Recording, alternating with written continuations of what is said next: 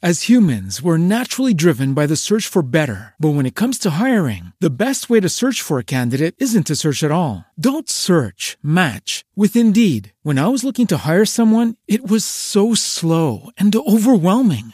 I wish I had used Indeed. If you need to hire, you need Indeed. Indeed is your matching and hiring platform with over 350 million global monthly visitors, according to Indeed data, and a matching engine that helps you find quality candidates fast. Ditch the busy work. Use Indeed for scheduling, screening, and messaging so you can connect with candidates faster. And Indeed doesn't just help you hire faster. 93% of employers agree Indeed delivers the highest quality matches compared to other job sites, according to a recent Indeed survey. And listeners of this show will get a $75 sponsored job credit to get your jobs more visibility at Indeed.com/podcast. That's Indeed.com/podcast. Terms and conditions apply.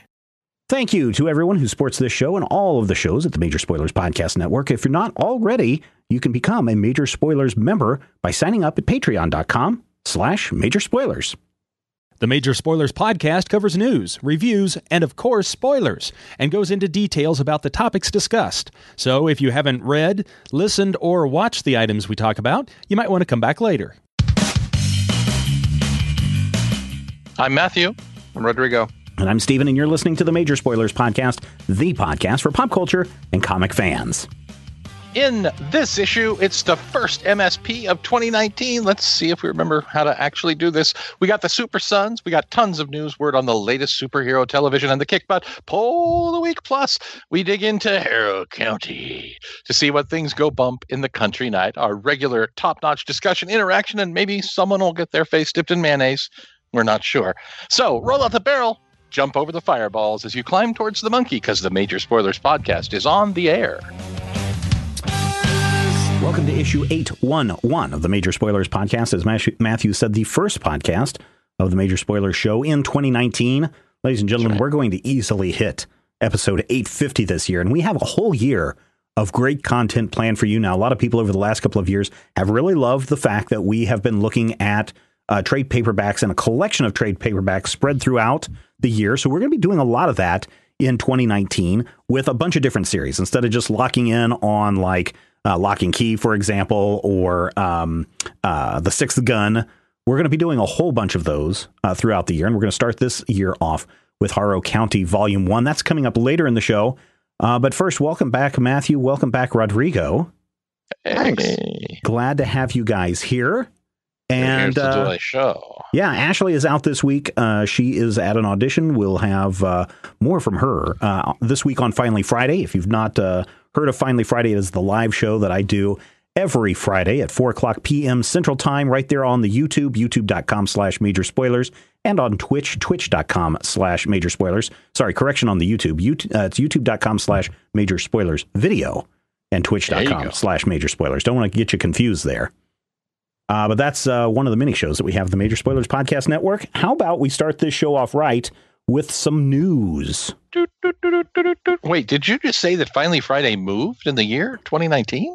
No, it's been at 4 o'clock for probably the last 4 months, 6 months, something like that. Oh wow, I was thinking 3:30. Used to be at 3:30. For many years, is at 3:30. But then, just because to speed things along, and because I'm a busy person in the afternoon, trying to pick up my kid from middle school because he gets out at 3 o'clock, it's very hard for me to get from the middle school to home by 3:30 in time to do the show. So we moved it from 4 to 4:30. We reduced it to a half hour. Still a lot of fun. People pile into the chat, and there's a lot of good chats going on with some very regular spoilerites. But back to the doots. The CW officially orders a Batwoman pilot. The superheroes dominate the box office in 2018. And boy, there certainly was a Hellboy trailer. Let's spin that Wheel of Destiny. Let's see where it lands. And around and around and around it goes until finally it lands on Ruby Rose. CW has ordered a Batwoman pilot. Now, Matthew, you and I talked all about the Batwoman Ruby Rose during her appearance in the Elseworlds event that took place between Supergirl, Green Arrow, and The Flash this past fall. It was their series, mid-season finale. And I thought Ruby Rose was okay. And apparently everyone else thought she was okay as well, because CW says, hey, let's look at developing a show around this hero Batwoman. I think It's definitely got potential. I mean, I did have my complaints. I was not entirely thrilled with her intense face, but it wasn't terrible. And there are times when Ruby Rose had some issues with an American accent, but it was definitely something that I wanted to see more of. I wanted to see them go to not just pilot. I wanted to see them, get a 10-issue run or a 10-episode run of it, simply because it's not Batman. And I feel like there are a lot of things that you can do when you're finally able to make a story in Gotham City playing with these toys and not have to be Batman. Yeah, that's nice to say, except this was my biggest complaint of the Elseworlds segment that took place in Gotham City. Man, they sure made it as Batman as they could by mentioning where's Bruce Wayne and Batman every 5 minutes, and also having a major portion of it take place in Arkham, where they showed the cell of like every major Batman villain ever, including Mark Guggenheim, the biggest villain of them all. So, yeah, it is definitely something that could go a lot of different ways. I'm at the point where I'm really kind of hopeful. I'm maybe even blindly, naively hopeful, simply because when they've said previous shows that the CW was going to put together, my brain was like, there's no way that's going to work. When they launched Arrow, I was like, I don't want any part of this. This is basically Green Batman. And Arrow has turned into something that I don't watch, but I at least appreciate. Yeah. And when they said they were going to launch Flash, I'm like, can they do Flash weekly? And they did. When they said we're going to do Supergirl, I'm like, oh, this is where they crash. There's no way they can make Supergirl work. And Supergirl is wonderful. Supergirl is really, really good TV. And although, to be fair, it did kind of crash. It did. It crashed, and then it picked itself back up, and it walked away from the crash because it's invulnerable. Right. And then they said, all right, we're going to do Legends of Tomorrow. We're going to do a superhero team show traveling in time with a group that makes zero sense. No sense whatsoever. It's going to be Captain Cold and Firestorm and Super Turtle and the kangaroo that Wonder Woman used to ride, and then the Monitor's third cousin, Eddie. And I'm like, okay, this is where it has to crash. And no, it didn't. So when you say to me, the CW and these production people are going to put together a show, I'm like, I'm just here to see when they finally do crash. I think what's going to happen is when they finally get to the point where DC is like, we're going to give you one of our beloved top tier guys. We're going to give you somebody straight out of like the Superman, Batman, Wonder Woman trilogy. That's where they're going to fall short because they're not going to know what to do. Rodrigo, do you have thoughts on this Batwoman? Did you happen to see Ruby Rose doing her Batwoman thing in the what was it, the Flash episode? She's Batwoman. No, I haven't seen it, but definitely I am good with the idea of her getting a pilot and potentially a series. Because that is where you see things start to deviate. I've watched some episodes of Arrow, some episodes of Flash, some episodes of Supergirl, and although they didn't quite grab me to the point to watch regularly, I can appreciate what's going on in all of those series. Mm-hmm. And a big part of what is good about them is that they aren't those big three, So, I think there's a lot of room for Batwoman to grow, not just into maybe what it is in the comics, which is different from Batman, but into something else entirely that is different from Batman. Mm-hmm. And they might even get there by trying to make it as Batman-like as possible, but just having a woman, just having this actress, having a different writing team, even by trying to make it all Batman-y. Mm-hmm. It might actually morph into something else that works in a different way. And I that's kind of what I'm hoping for with this. I think the writing was kind of on the wall that something bigger beyond just an appearance in the TV show was going to happen when they really made a big deal over getting Ruby Rose to play Batwoman. They could have just got any generic person to come in to play Batwoman for this one episode. But they made a big deal of getting Ruby Rose from Orange is the New Black and John Wick and she was in the Meg. Yeah, she was also in the Meg at the same time. And so, when you bring in somebody like that, it kind of felt like, oh, yeah, this is going to go somewhere. And now it looks like we're going to get a pilot, and hopefully in the next couple of weeks or months or whatever, I don't think we're going to see this hit in the fall of next year. I don't think they'll have anything done in time for that. But I think we may be looking at a spring release.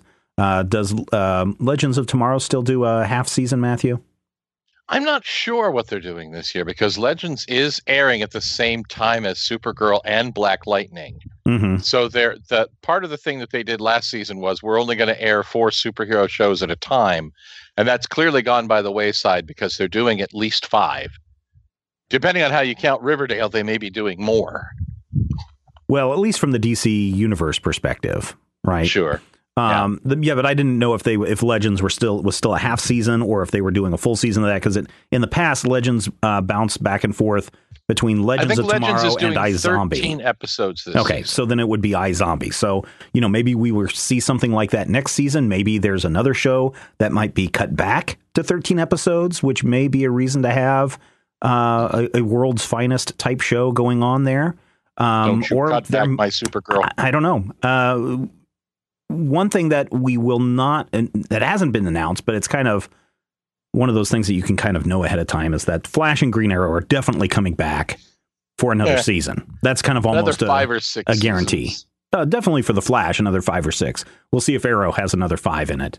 But we haven't heard anything from Supergirl. And we really haven't heard anything about any of the CW shows. That won't happen for another couple of months.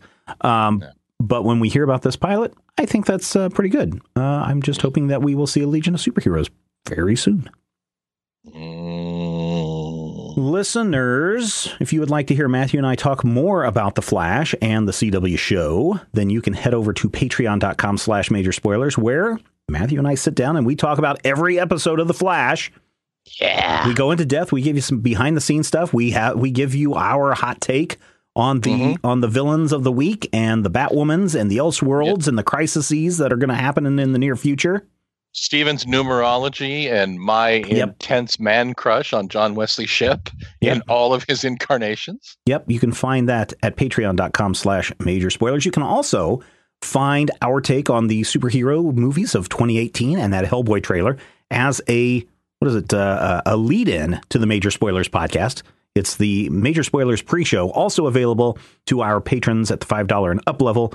Only can be found at patreon.com/major spoilers. News out of the way, let us jump into some reviews. Now, Rodrigo, I am very interested in this movie Gris, or not a movie, video game Gris. Right. I have seen so many people talk about it from so many different perspectives, and I'm so tempted to buy this for the Switch or on the console, Windows, Macintosh kind of thing. Tell me, what is Gris, and is it worth checking out? Gris, which I think it's pronounced Grease. Okay. So with a long, or the long E, because it's from a Spanish studio. So I'm guessing it's supposed to be. That is probably correct. Grease as in gray. Okay. Because it's color. It's all about color. Yep. Yeah. That's okay. Right. Well, my mistake then. I'm sorry. No. It's cool. Because you don't know. It's just one word. Right. Like, who knows what this is? That's literally what we called my Aunt Griselda. Grease. Yep. Cool. Yeah. If you've seen either stills or video of this game, you've probably seen something where you're like, how do I even play this? This looks like an indie animation, right? And it actually feels like playing an indie animation a lot of the time. So the way that Gris actually plays is you're this little character. She's like a little like lady sprite fairy type person. And you are traveling through this world that has been racked by a great darkness, and you are essentially traveling through these levels, solving kind of physical puzzles, not in the sense that it's like, oh, this piece goes here, this piece goes there. It's rather like you walk into a chamber and you see that the thing you want to get is on a ledge, and it's a ledge that you can't jump to. So you have to be like, okay, well, I have to go a different direction to enter this chamber from a different direction so that I can get to that ledge, right? It's kind of that in like various ways. And then as the game progresses, you basically get new abilities. But the gameplay of it is probably not what's going to get the majority of people to play this game. It's actually how it looks, and it does look amazing. The color or the lines look like they've been hand drawn, even when your character's moving around. The color, all of the color looks like it's watercolor on like textured paper. There are moments when things are revealed, and those kind of happen as though they were being drawn on a page or painted onto a page. And then all of the actual animation for cutscenes and stuff is like incredibly slick. It just looks really, really good. And that is honestly the main reason and the real reason to get this game, is because it looks so good. The gameplay of it, there are no enemies to fight. There's no chasms to fall down. I mean, there are, but you won't die if you fall down some place. That just means that you have to, that either you discovered a chasm that you can now explore, or that you have in some form have to get back up to where you were. But you don't, there are no lives, there's no health bars, nothing comes at you except when it does, and it's really scary. But you know, there aren't like little enemies hopping around the level preventing you from getting onto platforms. Although there are lots of platforms. There's lots of good stuff going on. When you first start the game, you can jump, or actually you can't even jump, but eventually you become able to jump. But the first thing that you can do is like this weird sigh. And I'm like, oh, that's funny. They have a button just for a sigh. But then later on, they bring that back, and that button becomes something else that makes a lot of sense for what it was. 100% of the story in this game is told silently. There's really not much in the way of words, other than, you know, the rare reminder that, you know, when you press A, your character jumps. And even those are pretty sparse. There's also lots to explore, I guess, because I got to the end of the game and I checked my like achievement sheet, and it's like maybe a third of the way done. And I'm like, I guess I can just go back and replay this game and get the rest of these achievements. So there is some replay value there. In the end, like, Gris delivers exactly what I hoped for, which is a game experience that looks really good, with the additional bonus of it's actually very relaxing because there's no time limits, no enemies, nothing like that. So you can take every chamber that you walk into at your own pace. That is also kind of a drawback of it, in that this is a game with, although you see the character and her plight and everything, it has no urgency. So at no point did I feel that I was like, oh, I need to get to the next thing. Like, anytime that I was like, I'm feeling a little bored with this, I'm like, I'm going to go play Smash Brothers. Like, I never felt that I just had to continue and see the next thing, because it feels like flipping through a book. Or playing Gris is actually kind of like watching someone else draw. It's like, imagine an artist that you really like, and you're just watching them draw and draw and draw and draw. Then they get to that, they are done with that drawing. You're like, that drawing was amazing, and watching this person draw was amazing. And then they get to the next page and they're drawing, and you're like, oh, I wonder what this is going to be. And then after a couple of those, you're like, well, now I kind of want to go draw, or I want to go do something else, or like watching someone else do this isn't as fun. You know, so there's kind of these moments, these kind of like down moments in the game where I was like, I'm going to put this aside and go do something else, just because it is so calm and, you know, not urgent, and because, you know, maybe because the game itself is so forgiving, and at no point does it really like urge you to move forward, other than by the fact that all of the levels are created in this very organic, like smart way that always gives you a direction to go. But once you get to a chamber and you beat it, you're like, well, I can wait to go down this hallway. So altogether, I'm going to give it 4 slices of meatloaf. I do recommend it. Like, it really, seriously, this game is worth it for how it looks. Just playing through the experience of watching this game happen is good enough. But on top of it, you get some platforming challenges, you get some like mild puzzles, and some like interesting gameplay to go along with and some exploration stuff to go along with really the main draw, which is the game's look, the game's sound design, basically the things that you are like consuming with your eyeballs rather than the actual gameplay of it. What was that game? It was a couple of years ago where it was kind of like you're in Escher paintings, but you had these weird like totems floating around. It was not a Switch game or a platformer game. It was like a mobile game. Monument Valley. Monument Valley. Is this like that?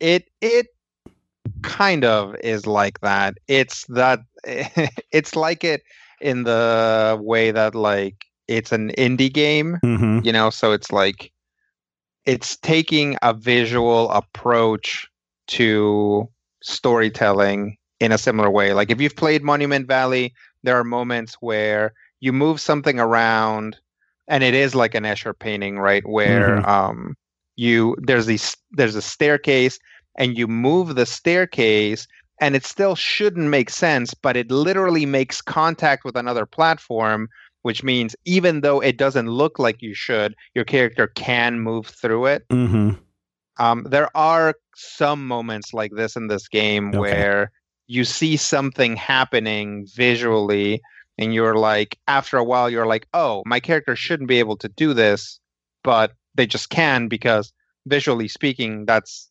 possible. There's a lot of stuff in this game where it's like, here's a column. You can't walk past this column. And there's a lot of stuff in this game where it's like, here's a column. You can walk right past this column. And just by your character's interaction, you're like, oh, this column is like in the background, or this column is like in front of them, but isn't blocking the main path. So a lot of the time through your character passing through places, it kind of gives you that 3D sense of where everything stands. But other than that, I wouldn't say it's that similar, other than it kind of has this like very soft, like ongoing story that you're kind of discovering as you solve these puzzles. But other than that, the gameplay is not very similar. Okay. All right. Matthew, out this week from DC Comics, we have something quite unexpected with The Unexpected number 8. Right. Or maybe it's totally expected. It's totally expected. It's actually the end of The Unexpected, which sadly is not unexpected. The Unexpected is one of the New Age of DC Heroes books. And if you haven't heard anything about it, I honestly wouldn't be surprised. I can't remember there being any big advertising or push behind it. But The Unexpected started out being sort of it was one of those moments where you were supposed to get to the end of that first issue and be like, oh my God, because they gave us this cool team of 5 people, right? And at the end of issue 1, guess how many of them were dead? All of them. All but one. And then a new character showed up. And of course, the new character and that surviving character and another guy teamed up. And of course, Hawkman showed up. So now Hawkman is part of The Unexpected. And this issue, the final issue, features the return of Mandrak, the vampire monitor from Beyond the Void from Final Crisis. You remember Mandrak, right? Oh, yes. I remember Mandrake the Magician. No, Mandrak the Monitor. He's sort of a vampire. Is he Dexter's arch rival? Yes, he's Dexter's arch rival, as voiced by the guy from Revenge of the Nerds. We'll go with that because most of this issue features Mandrak beating up Hawkman. So, hey, right there, it's a plus. And Neon the Unknown, the leader of The Unexpected, great name that has never had a character that really lived up to that name and stuck. And probably still won't, because again, this is the last issue of The Unexpected. But Neon the Unknown is dead, and so is the main villain, who is not Mandrak, but is in fact a character called the Bad Samaritan. And it's a really interesting story because we find out that Mandrak is after the power that they have, that the main villain and the main hero were actually created at the same time by the same effect. And for years, they've been trying to destroy each other. And what Neon discovers in this issue is that what he really should have been doing was trying to help the villain all along. Now, you may think to yourself, wow, that's kind of a trite thought. It's kind of a weird expectation. But in this story, it really kind of works. Steve Orlando's story pulls it off, where Neon finally realizes that he shouldn't have been being terrible to this guy and trying to kill him. And together they come back from the dead and destroy the evil Monitor by, get this, reversing polarities. What? So just cross the streams. It's a Third Doctor reference, ladies and gentlemen. And I feel like it kind of also closes the box on the dark multiverse stuff, because part of this story takes place in the dark multiverse. And at the end of the story, Hawkman, who was one of the big players in that whole Dark Knight's you can't kill the metal will live on, comes to the realization that there's nothing in the dark universe that is as terrifying as he thought. He stood up to the dark universe and it did not eat him. And the last 2 pages of this book feel like a really nice coda and really nice close to everything that we've seen in the previous 8 issues. It's Hawkman's journal, the Journal of Carter Hall. Today, I had pie. Then I hung out in front of the drugstore. And it tells us what happens to the characters, what happens to Neon, what happens to the new Firebrand, what happens to the Bad Samaritan. And I like it. If you have to end a book like this, if you have to have something get canceled, I prefer this sort of, we're going to tie up the loose ends and imply that they're still out there. They did this 25 years ago with a book called Young Heroes in Love. They were never heard from again. But in my heart, I know that the young heroes are out there somewhere doing something. We just don't hear about them. If you've seen the Young Justice animated series, many of them appear in that show. Are you sure? Yep. Hard Drive and Thunderhead and Bonfire and Monster Girl, those guys? Some of them do, sure. I don't know. I may have to go watch Young Justice. But the last issue of The Unexpected is really well done as far as last issues go. It's put together well. I feel like it's written well. It doesn't feel like a big letdown and the book was canceled in midstream. So I'm sure that they had, the end of this arc planned and they're like, okay, let's do what we can do here to kind of put a hat on it, close it off and have it be essentially an 8-issue series. And we'll pretend that it was supposed to be that way. I am not as thrilled with the art of Ronan Cliquet as I was with other artists in the New Age of DC Heroes books, but it works in a very strange way. And it feels like it's more synthesized with the art, because one of the big deals about the New Age books was that they were going to be doing them, quote unquote, Marvel style, where they were going to have a plot, they were going to draw to the plot, and then the writer and the artist are going to come back together and work out the dialogue and everything based on that loose plot and what they put together in the issue. This feels like it's a lot more thought out. It feels like it's a lot more intentional rather than some of the issues we've seen in the New Age books, which kind of, I don't want to say like it's just a series of things that happened, but it's like a 5-year-old telling you about their day. We went to the mall and then I went to Burger King and I had some cheese. This is not that. This is very solid. I'm going to go 3.5 slices of meatloaf. I'm sad that The Unexpected is ending because there's a lot of great concepts and a couple of really great names in here. And I hope that somehow Neon the Unknown pops up again somewhere. Throw him on the Justice League. There's like 50,000 members of the Justice League. But you can't have everything. Where would you keep it? So if you only get 8 issues of The Unexpected, at least it went out on a strong note. There you go. Also out this week from DC Comics, The Adventures of the Super Sons #6, the space adventures of our favorite superhero son and Damian Wayne continues this week. Although I must say that I love the intro page where Damian Wayne is monologuing. Damian Wayne, same person, where they're monologuing. And it is just classic, like purple prose noir kind of stuff.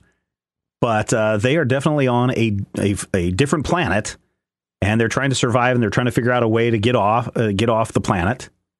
And Matthew, I don't know if this was intentional or not, but what was your 10 things today? 10 super monkeys or 10 super pets or something? It was 10 ordinary pets of superhumans. Okay, so one of them, I think it was your number 3, was the Hukka. The Hukka from Atari Force. So what's funny is they are on a planet where there are Hukka all around, or at least they meet one Hukka who's stealing Damien's alien fruit that he was about to eat, and they have to go rescue him. Hukka? He does. Okay. And he looks exactly like the Hukka. That's why I said, hey, spoiler alert for this week's Adventures of the Super Sons number 6. They fight off a big giant monster to save the little Hukka, but then they run into Rex Luthor. Yep, Rex Luthor, the junior version of Lex Luthor, who tells you what his big plans are with the mysterious machine, the mystery machine. And we do get a character who I don't know if he's been in the DC universe since the 1960s, but Tommy Tomorrow shows up. Wow. Yeah. Tommy Tomorrow of the Planeteers shows up, grabs all the kids, including Joker Jr., throws them in a spaceship, and takes them off to a prison planet. We're the Planeteers. You can be one too. There's not a lot that goes on in this issue. There's a few cute moments as you see Damien kind of softening up from being his stick up the butt kind of character. You get to see Jonathan continue to be Jonathan and this super powered hero kid. But then you get this weird thing of like, why is there an Atari Force thing in this comic? And why is Tommy Tomorrow in this comic? And it's like, I think I may need to go back and read the first 5 issues of Adventures of the Super Sons, because there might even be more of this stuff going on. And so at the end of the day, the art is very fine. The writing is fine. This is a middle issue, I think, of a 12-issue arc. This is a pretty good comic. I enjoyed this a lot. And if you want to just kind of get a little one-off, I mean, you don't need to know how they ended up in space. I mean, if that's important to you, sure, go back and read the previous 5 issues. But just know that they're on an alien planet and they're trying to figure out what's going on. And you've got Rex Luthor and Joker Jr. running around. And then 2 unexpected characters from DC's past suddenly make an appearance and propel our characters into the next chapter, which will be coming out. I don't know if it's 2 weeks or 1 month, but certainly in Adventures of the Super Sons number 7. I enjoyed this comic. I thought it was really cute. I thought it was really fun. I thought the art was really neat. I'm giving this 4 slices of meatloaf out of 5. Adventures of the Super Sons number 6 out this week from DC Comics. Matthew, what do you know about the old Tommy Tomorrow? Tommy Tomorrow? Well, it depends on who you're asking. Pre-Crisis, Tommy Tomorrow was set in the long ago future of the DC universe. Yeah, it did. Did you know that post-Crisis, he was actually Commandee? Oh, I didn't know that he was Commandee. Yeah, actually, he was Commandee as the Bunker. Tommy Tomorrow was, in fact, the same character as Commandee. I want to say he started back in the Golden Age? Yeah, he was a Golden Age character.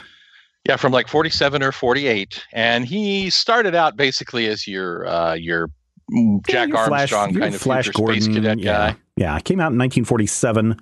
Real Fact Comics. He was in Real Fact Comics? Yep. Oh, I didn't realize that. Number 6. But yeah, he hung out with the Planeteers before Captain Planet. And Heart is an excellent power. Thank you very much. My favorite Tommy Tomorrow story is actually Twilight. You ever read that mess? Howard Chaykin's take on all the future heroes. I seem to remember that. Doesn't stand out in my mind, but I do know. Well, it wasn't great, but Tommy Tomorrow and the Star Rovers and Star Hawkins and Manhunter 2070 and all of those future stories, they basically put them all together in a big kind of shared universe. It was sort of like Crisis on Infinite Flash Gordon knockoffs. Yeah. And it was a 3-issue square-bound prestige book. It was pretty solid. I mean, I liked it. It wasn't great. Certainly, since, nobody remembers it, it probably wasn't super memorable. But yeah. No, cool. I just thought it was neat. I was like, wow, where's this guy coming from? And he really hates Earthlings. So it'll be interesting to see what happens when the boys get to the prison planet next week. He also came from the far-flung future year 1990. There you go. There you go, ladies and gentlemen. You can find these reviews and a whole lot more over at majorspoilers.com. What are you waiting for? Get over there. And maybe you can even take part in this week's Major Spoilers Poll of the Week. Week. So here's a question for you guys. Okay. You're getting late Christmas gifts. I am? You're getting 8 action figures from the Avengers movie. You're getting Iron Man, the Hulk, Thor, Captain America, Black Widow, Hawkeye, Nick Fury, and Loki. Those are the figures that you're going to get as this belated Christmas gift. All of those action figures. Of those action figures, which one do you want to be the grand finale figure? And what I mean by that is, when I was a kid, I got all the Star Wars, the original 13 Star Wars action figures. Some of them were stocking stuffers, like Princess Leia and the Stormtroopers and the Jawas and the droids. Those were all stocking stuffers. Then packaged up were Luke and Han and Chewbacca. Yeah. And then Obi-Wan was with the light speeder under the Christmas tree. Right. Or sorry, the land speeder, not the light speeder. The land speeder. And then the coup de Gracie. The coup de Gracie. was the Darth Vader inside of the TIE fighter. Oh. Next to the fireplace. So, of those 8 Avengers action figures that I listed, which would be the grand finale? Which would be the one that you would want to get last? So that you were like, yes, this, and go crazy over. Matthew, you want to start for us? Sure. As much as I want to say Black Widow, and I do love Black Widow, I would really enjoy a Black Widow figure. I think that the honest answer for me, and this is weird, especially if you read my reviews around the original Civil War at Major Spoilers 10 years ago, I'm going to go with Iron Man, because Iron Man is really my big fave-rave character in terms of the original Avengers. He's the one that I feel like has the most potential and is the most versatile in terms of what he does and doesn't do. Plus, there are some great Iron Man armors out there. Ideally, it would be an Iron Man Silver Centurion armor. Yeah, that wasn't in the Avengers movie, so. I didn't say that it was, but they didn't make an 8-pack of action figures from the Avengers movie, so I can pretend. Okay. Plus, I do have a Silver Centurion literally hanging off of my computer right now. Yeah. Is that the one that I bought you? Yeah, actually it is. For me, knowing how Marvel packages their toys, I would think the Hulk would be one of the Build-A-Figure things, where you have to get all of the other, the Build-A-Bear Hulk. Where you have to get all of the other figures, and each of them comes like, here's the Hulk leg, here's the Hulk torso, here's the Hulk arm, here's the Hulk head.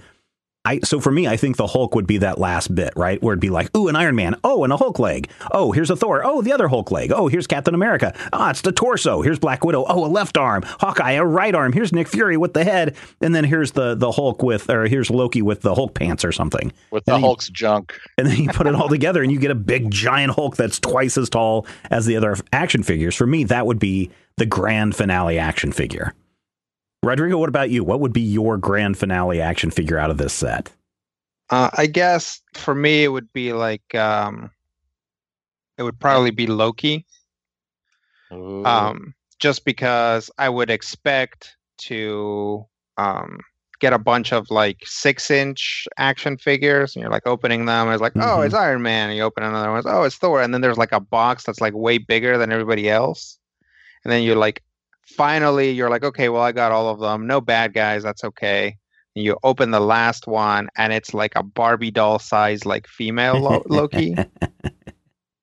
Okay. Nice. With some big curly horns that are twice as tall as the figure. Yeah, and a green cloak that you can swap out for something else if you want. Yeah. And it's like, because that's kind of Loki's thing. It's like he's surprising at the end, and you thought that he wasn't around, but he was. Yeah. Or she was in this case. Sometimes she's a beautiful girl. And sometimes she's a beautiful lady. And also it makes sense. It's like, oh, well, Loki doesn't fit in with anybody else. And technically, she's a giant. There you go. True. Makes sense. Matthew, how did everyone else vote? The holidays kind of got everyone down. That's why I extended this poll of the week for a couple of weeks here. Well, people get sick. Unexpected. Well, maybe not unexpected. Less expected than I expected to be expected. Captain America in the lead with 22% of the vote, followed closely by the Hulk at 20%. That right there is half of our votes. Close right up behind, you got your Nick Fury, which is interesting to me because that's basically a Samuel L. Jackson toy. Yeah. Which means if you have some steel wool, you can make your own Jules Winfield action figure. And then you'll be like, yeah. That's kind of cool. Iron Man at 11%, Thor at 9%, Black Widow and Hawkeye kind of bringing up the rear at 7 and 8. Loki right in there at 9% of the vote. We did not get the Death Squad commander, so that's fine. No. I did not get the Death Squad of the 13 original action figures. I did not get the Death Star commander. Now, did you get Death Star droid? No, that was not part of the original 13. Oh, because those are the ones that I got. I got Death Star droid and R5D4, but I never had a C-3PO or an R2D2, so I just pretended that they were them. My C-3PO, his legs went out of whack really quick to where I had to get a rubber band to strap around his waist so his legs wouldn't constantly, they were super loose. So in order to get him to stand, hard plastic. Yeah, that's the problem with it, was the hard plastic. But yeah, and then R2D2 got wet and his computer parts all washed off. Yeah, so he was just a white R2D2 with a robot head. I never had an R2D2, but I did have a Millennium Falcon. So yeah, I never got that. I was kind of jealous. Yeah. All my friends had. I never got the big toys. Like, it's really weird. It's like I got that first round of Star Wars toys and then nothing after that. I got a Yoda and a Lando Calrissian because I used my own money to buy those a couple of years later, but never got an X-Wing. So here I had a TIE fighter and a land speeder. The land speeder could fly and everybody could fit on it so that they could have battles with one another. Well, there were actually pegs on it where you could stand the fixtures on the back and they'd be oh yeah, we totally have air and space. Never got a Jabba's Palace, never got a Millennium Falcon. So that's okay. I never got an AT-AT. One of my friends had an AT-AT and we'd go over to his house. He also had the little what's the two-legged walker? Oh, the AT-ST? Yeah.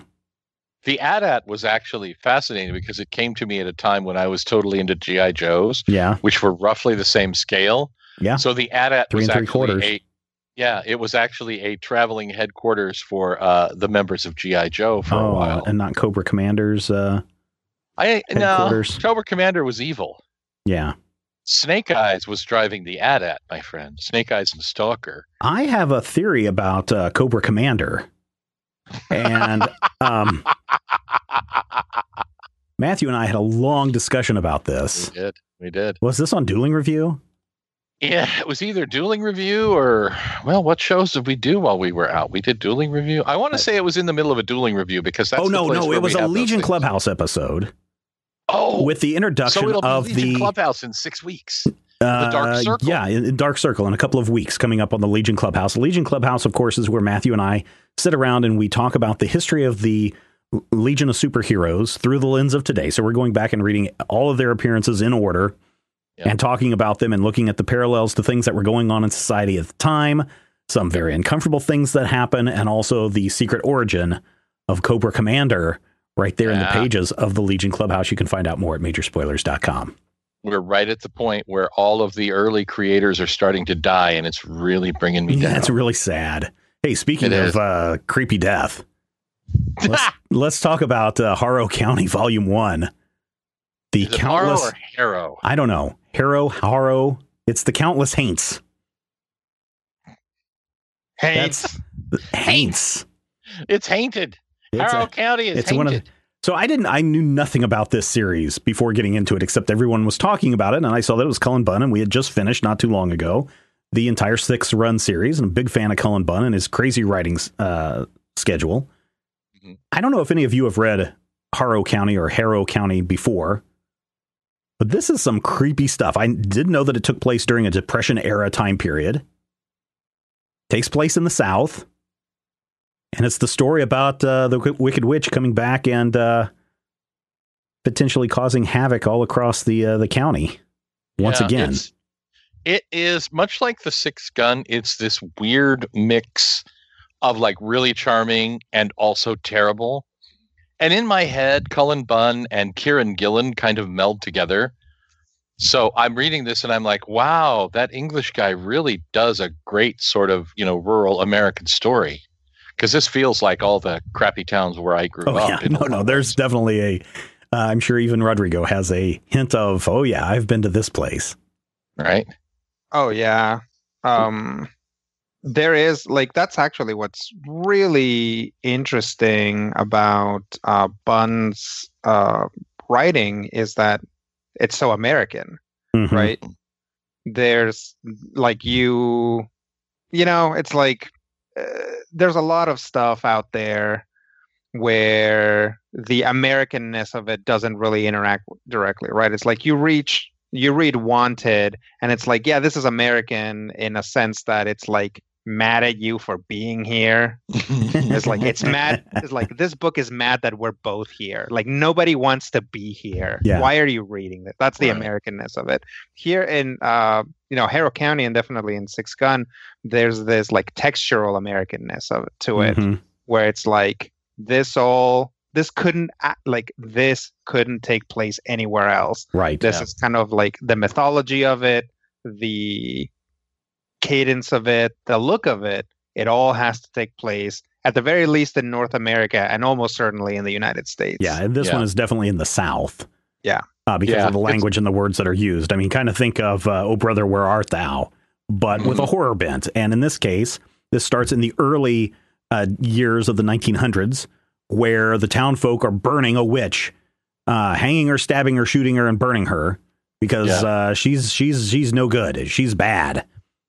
And then we flash to some point in the future where our 17-year-old heroine is just about to turn 18, and suddenly crops are going bad. The cows are being born with 6 legs, boil and pox on the community. And community's like, hey, are we sure she's not the witch come back to get us? Oh, they're sure. They're 100% sure, we find out. Oh, yeah. But yeah, some of the imagery in here is truly disturbing, and not like Stephen King horror disturbing, but just disturbing on a visceral level. There's a sequence with a tree, the tree from which they actually hanged Esther the witch. And the tree itself has a lightning scorch or a lightning blast mark in it that just looks incredibly yonic and super disturbing, and sometimes has teeth and glows red and, is And I do not like the creepy tree, my friend. And as we find out, is the birthplace of Emmy. Yep. They actually, the town folk went up years later because there's this big boil or this big, what's it called, a burl starting to appear on the side of the tree. And they're like, we got to take care of this. And they hack it open. And inside is Emmy and something else. And they all think that she's a witch. And we find out more about Emmy. And we find out the fact that she may be this Hester the witch come back reincarnated in some way, shape, or form. Yep. But the part that I thought was going to creep you out the most, Matthew, and maybe you too, Rodrigo, but mostly Matthew, was the fact that there's this little boy that runs around and can take his skin off. Yes. And his skin can talk, or at least communicate separate of his flesh and viscera. That is not so horrifying to me because of the way it ends up. The first time it's presented, we're like, here's the skin hanging from a tree, and she takes it and she folds it up, and she makes the point of saying she folds it up like clean laundry. Yeah. And I'm like, oh, well, that takes a lot of the menace out of it. He's just a towel. Until it starts creeping around and... Right. Climbing out of her drawer and wandering around the house and going, Abby, I've come to eat your liver. Actually, no. It turns out, Rodrigo, that this is a protector for her. Mm-hmm. It's pretty helpful skin. Were you pretty freaked out by anything in this? I mean, the imagery by Tyler Cook is definitely, ooh, boy, it takes some getting used to because there's some scary stuff going on in here. Yeah. I mean, it is very creepy. Probably the part that got me, like, actually gave me the heebie-jeebies is there's a character who is like a not a protector, but is like, oh, he's like looking for the witch so he can help her. And the way that you see that the witch originally imparts this task upon him is pretty creepy. So that was for me. That was probably the moment that gave me the most of the creepy-os. Yeah, the way he is introduced. Yeah, the way he's introduced has overtones of something entirely Yes, mundane. definitely. And I was very worried about that. That was the direction that we were going to go with it, and Yeah. I'm glad that they didn't. I'm glad that's not where the book went. So, I am too, but it's definitely it's one of those moments where that may be the creepiest thing in it, and it's not horrifying in a supernatural way at all. Yeah. So by the end of the issue, Emmy comes to grips with the community, and we learn a little bit more about the town folk, and some of them may have been created by Hester Prynne. I don't think it's Hester Prynne. Oh, okay. That's the Scarlet Letter. Oh, okay. Well, No, that's the Crucible. They're all the same. They're all the same. Witches. Yeah, Witches. Drown them, hang them, shoot them. it's Nathaniel Hawthorne. Yeah. Hester Beck. In any case, Emily comes to grips with, in a very, really, over the course of one night, comes to grips with who she is. And in the course of 4 issues, that's the other thing I was really surprised with. And she comes to terms with the town folk by blasting 3 of them into oblivion. And it's like, look, I'm not a bad guy. You guys are just making me to be a bad guy. I don't mean to kill all these people, be able to control all these haints. Yeah. Leave me alone. Let's just see if I turn out to be evil or not. And they're like, okay. You try to kill me, I'll make damn sure you come with me. I'm like, okay, Yeah. Scary witch woman. But that's not the weirdest part, because this ends in a very interesting cliffhanger where in the big city, there's another Emmy. Remember, there were 2 things that came out of that tree. I know, right? Yeah. And one of them. Wasn't that a kind of a dream sequence, though? That's why I didn't necessarily expect it to happen. It kind of seemed like this was something that she was seeing in a dream, maybe. Yeah, but I also saw the dream as explaining to her, hey, this is where you came from. Right. Or and even if it's not representational, I think that expectation that she has a dark mirror. But even Pa came up and said, here's where you came from, girl. Right. And we don't know what happened to Ma yet. That ought to be an interesting point in the story. She was eaten by skin. I'm sure she was. And then there's like these dark things in the woods that are like in love with the old witch. Mm-hmm. We used to get it on, and then you left me. And some people call it a sling blade. I call it a Harrow County. I like me some French fried potatoes. Mm-hmm. This is a weird book. It is. I did not think it was going to be this weird this fast. If you've ever lived in a weird little town, it's a weirdly authentic book too. I mean, not that things ripped off their skins and wandered around and had mystical framostats in some of the creepy hometowns I've lived in. I'm not saying they didn't, because I lived a couple of blocks from the Garden of Eden, but didn't you also used to live next door to a cemetery? Or am I thinking of someone else? No, I lived across the street from a cemetery. Oh, across the street. Okay. I must be thinking of somebody else then. Yeah, Hanks can't cross the street. They're not as long as you have some running water. Their mummy won't let them. But nonetheless, that's just a thing. They're just. Rodrigo, did you enjoy this? I did. Is it because of the Americana? That's a big part of it. I think that it's pretty common for people to look outside of their own culture to simultaneously not realize that they're injecting their own culture into things, and to look outside of it for stuff. That's why we see, so much. That's why everything is either dragons and European or Japanese or whatever. And it's so it's interesting to see something that is so American. But also because this book is just working so hard, just over time, just cranking out mythology in every panel, right? It's you have a pretty complete sense of what a horrifying place Harrow County is pretty much by the end of the first issue, especially with a little backup story. And in fact, maybe possibly to the detriment of the story, because once we get to the end and it's oh, look at this creepy doppelganger girl, I'm actually, I kind of don't care. I want to like I want the next 4 issues of this to be another story from Harrow County rather than the continuation of this story, and for Emmy to be like in the background doing her witch thing. I can see that, and who knows, maybe that's where it will go. We don't know. Yeah, maybe. I haven't read the series. I haven't read any of the issues, so I'm interested to see where this goes. And we'll continue to read some of the volumes throughout this year. But I really kind of enjoyed this too. I don't know if I'm a fan of the art yet. The art was something that I wasn't quite expecting.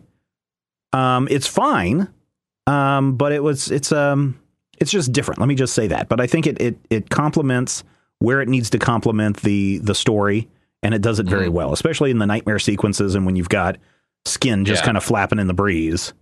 There's a primitivism to it that I think is really satisfying when tied to the actual, the rural narrative. There's something about it that feels like the kind of things you would actually find drawn in ancient books, or an evil kind of supernatural Laura Ingalls Wilder story.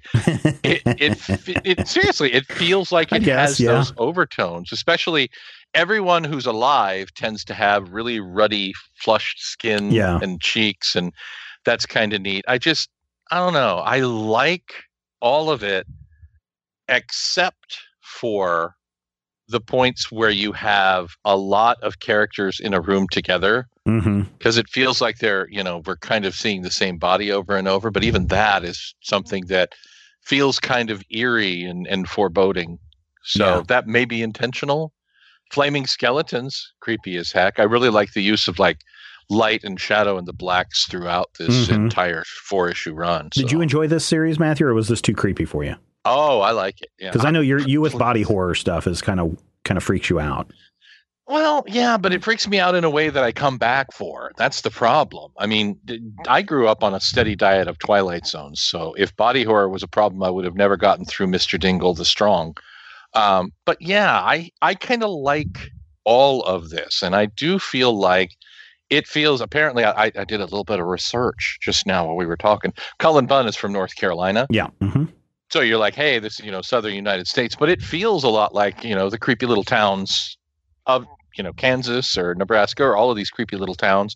I love that. You don't always get these rural perspectives, and certainly you don't always get them in a way that feels authentic and not, I don't want to say condescending, but I do, if that makes any sense. No, yeah. Because you get. Oh no, this is it's very clear that this is a backwards community, and I shouldn't say backwards. Sure. I mean, this is a Depression era community where you didn't have access to all of the education that you used to have access to. You didn't have access to the broader world like you do now, and in fact, that's one of the points in the story. Is there is an old man and his daughter that come by in a wagon every so often with things to peddle and, like canned goods and books and stuff.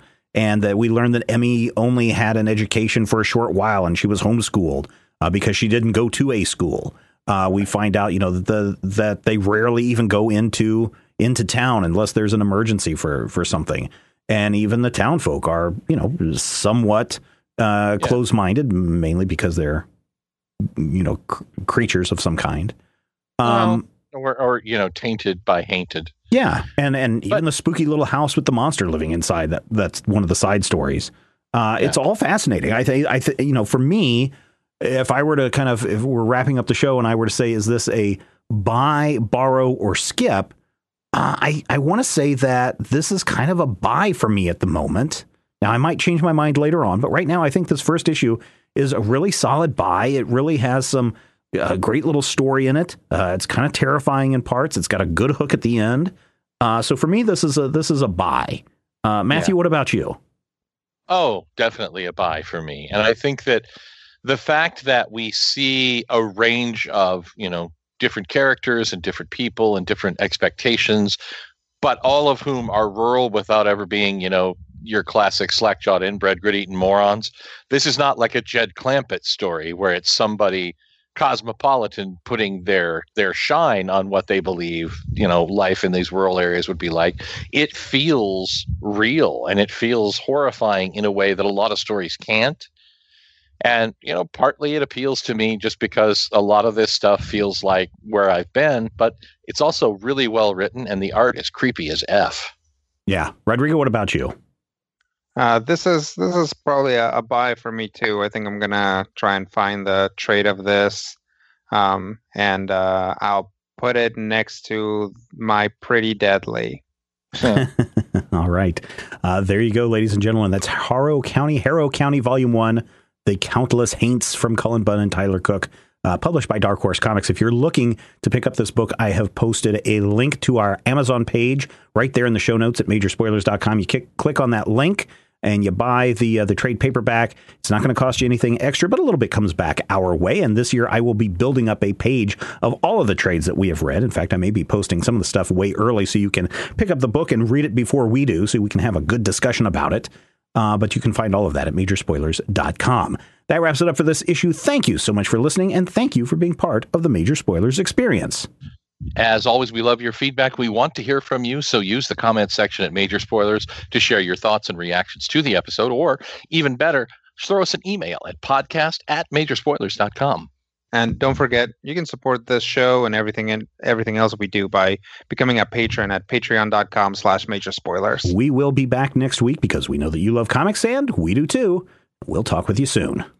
Stop talking about comic books or I'll kill you. I don't care if the Hulk could defeat the Man of Steel. I'm gonna rearrange your face if you continue to debate whether Logan's claws could pierce Steve Rogers' shield. I just couldn't care less if they bring back Kraven. And I don't care if Spider-Man's a clone. Stop spending all our cash on back issues of The Flash, or I swear to God you're gonna spend your 12 years alone.